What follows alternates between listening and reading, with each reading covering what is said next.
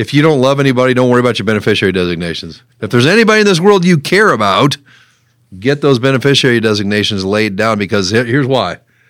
Doing this for a long time, there's people who have passed away without beneficiary designations, and you do not want the state of Illinois dictating where your estate goes to. They're not so well known for their money management skills, okay? Write down who or what. It doesn't have to be a person. It could be an entity. It could be a church. It could be a missions organization. It could be a dog kennel, as long as they're a non-for-profit. Who do you want your money to go to should the good Lord call you home? Get that done. Welcome to Your Retirement Blueprint, a podcast by 210 Financial. No matter who you are or where you are in life, having a plan for your finances matters. And that's what this show is all about. In each episode, we want to help you gain an understanding of where you are now and where you want to go from here. Hey, thanks for listening and enjoy the show.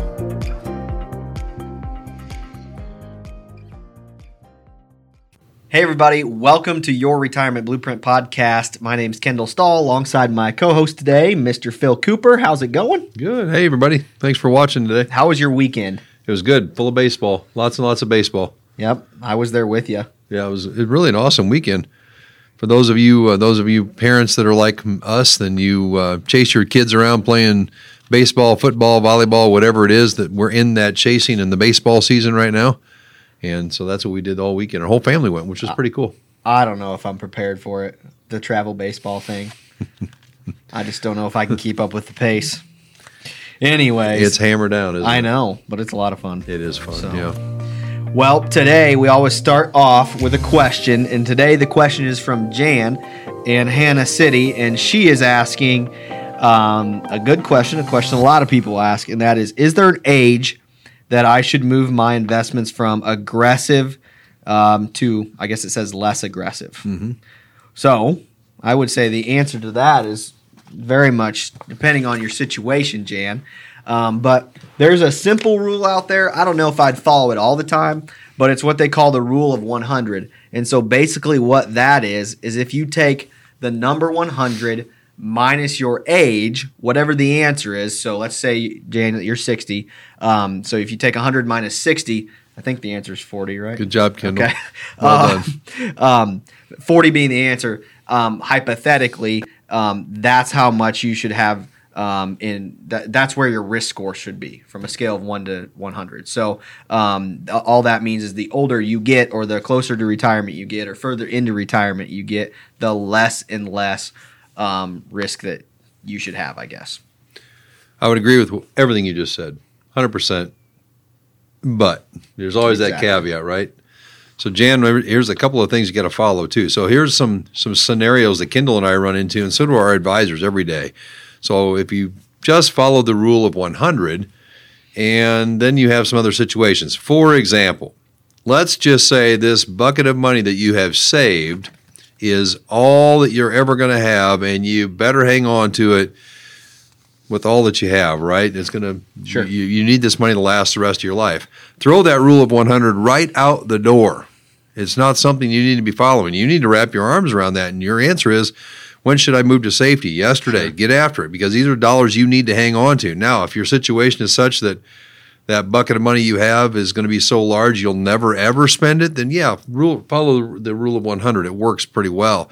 But for some people, don't follow that rule. It all depends on what do we always come back to? What's the foundational piece of a good financial plan? And that is income. Yep. So take a look at your income. If your income is established, then you can go, okay, I've got this bucket full of investments. Guys, when should I pull that risk back? That's when we'll be able to help you figure that out. Yeah, so today's podcast is going to be kind of fun because we don't have much of a plan, which I love that. know is right up your alley. Yeah, I love that. But we're going to talk about different headlines in the news and kind of our reactions to them and all that. Okay, fun. Yeah. But one of them, I guess we could just start out with it because it kind of ties into the risk conversation, is planning to retire by the end of 2022. What needs to be done now? And one of them, I'll go over all of them here in a minute, but one of them is just talking about how much risk you have. And so I probably said this before on the podcast, but 2020 was the first real market correction I had went through since I've been in this industry. And so what I or what I've been telling people now since then is the biggest thing that I learned then is that people either have no idea how much risk they have inside of their portfolio, or they do, and when it comes down to the time of being able to handle that, they realize, hey, maybe I can't handle that. So, moral of the story, Jan, is it's different for everybody. Got to have a plan, but make sure you understand how much risk you have inside of your portfolio for sure. I agree. Very fair. Everyone loves risk when the market's moving up. Yep. And for 10 years, it moved up, and risk was okay. And then when it goes the other way, people are like, I don't want to be risky. They've had the same investments they've had for 10 years. It's just that the market took a downturn. So be careful. Yeah. Yep. All right. Back to that. So planning to retire by the end of 2022. Here's what you need to do now. Let's see if we agree with these things. All right. So thanks to the state of economy, the pandemic, and all the things going on in this world, a couple things to be aware of. One of them is beware of catch-up contribution limits for 2022. So I think that's saying, hey, if you're going to be retiring here by the end of the year, make sure, if you can, maxing out all those contribution limits. Include, this is a good one, actually. It's include discretionary spending in your budget. And so I say that's a good one because I meet with most of our clients the first time, and in that conversation, we always talk about, okay, how much money do you need? And it's always like $2.50. And I'm like, come on, like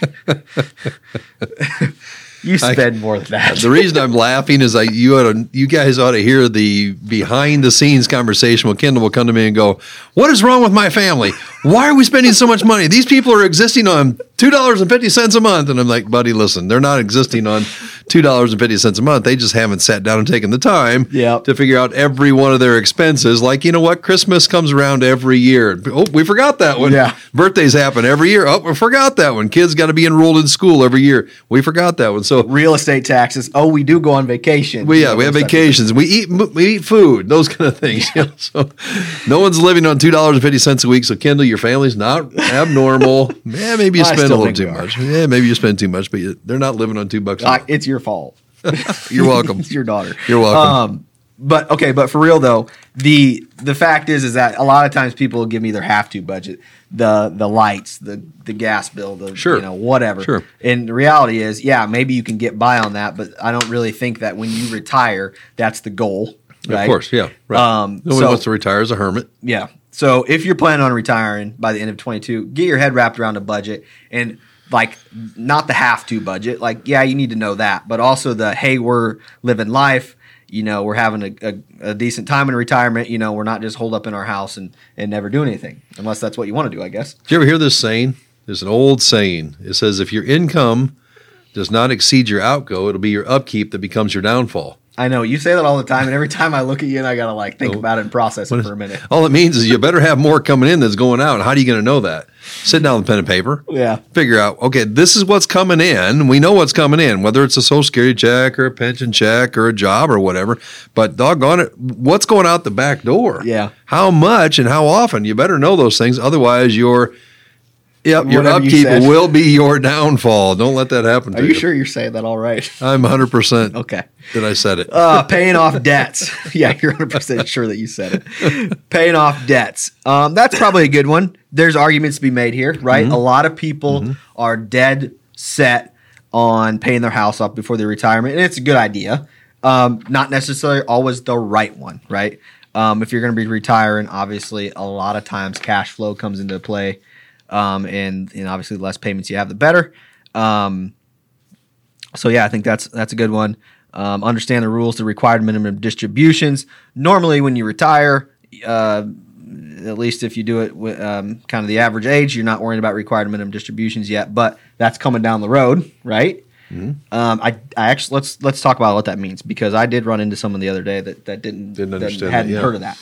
So required minimum distributions is basically just the IRS saying, hey, it's time to start taking money out of your buckets of dollars that you've saved and paying taxes on them. So if you have a 401k or an IRA, or if you're self-employed, a SEP IRA or a 403b or whatever, the list goes on and on. Any dollars that you have not paid taxes on yet, once you turn 72 years old, you have to start taking some money out of there, and that's what they call required minimum distribution. Right, yes.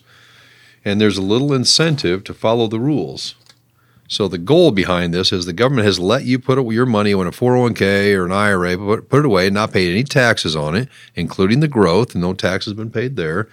And then when you reach in and take some money out, that's when they're going to tax you. And so a lot of folks have other things coming in, pensions and social securities, and they say, well, I'm not going to reach in and take money out. Why would I pay taxes if I don't have to, if I don't need the money?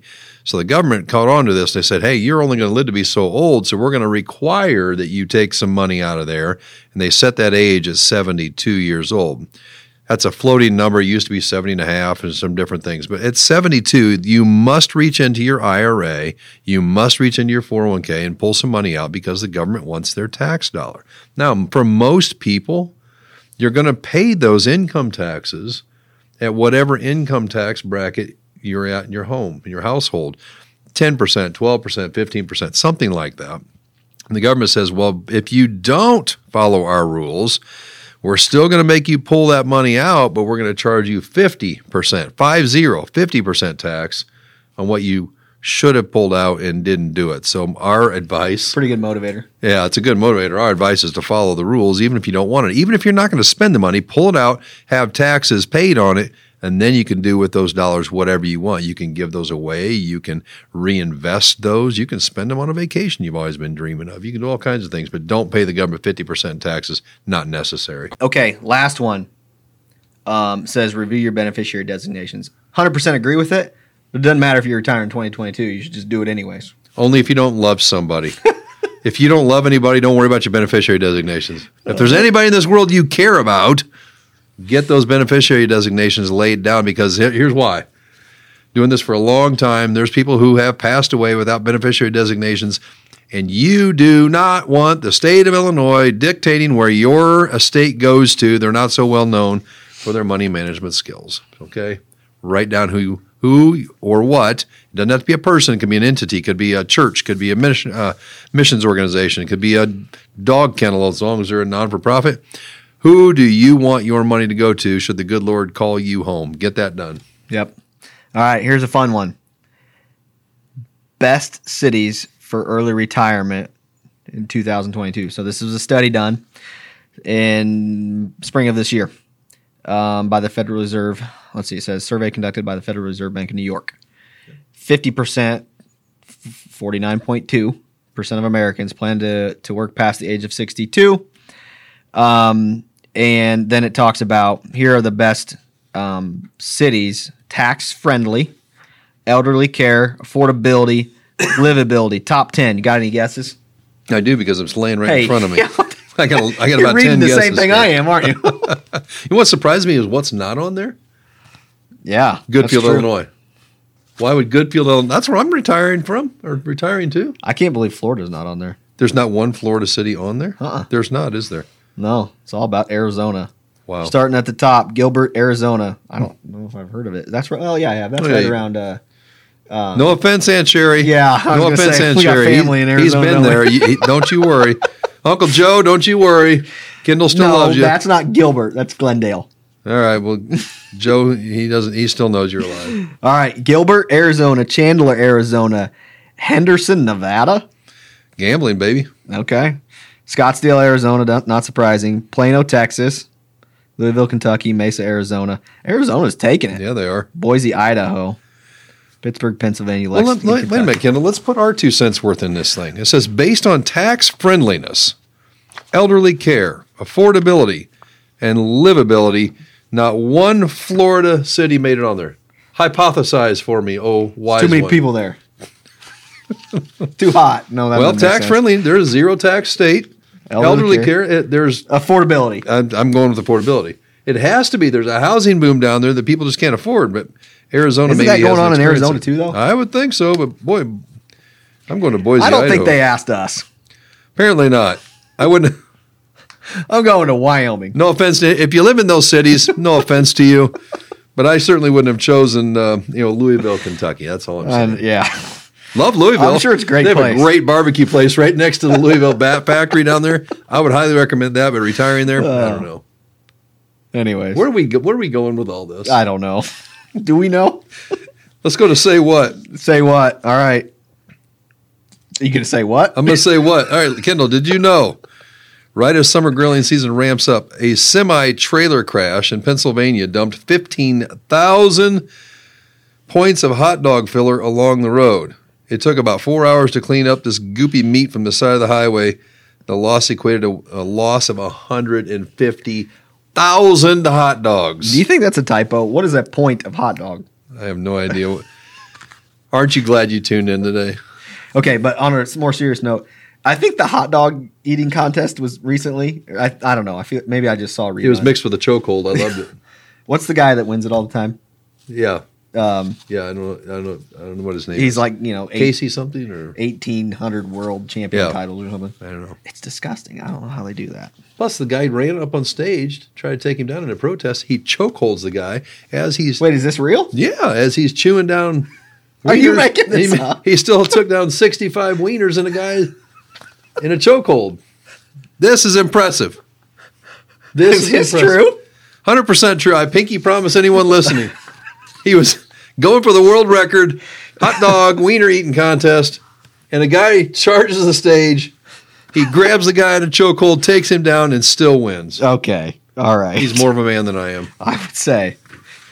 Oh, man. All right. I think we better be done with this. We're getting this from behind the scenes. This week in history, okay, actually brings this whole thing full circle.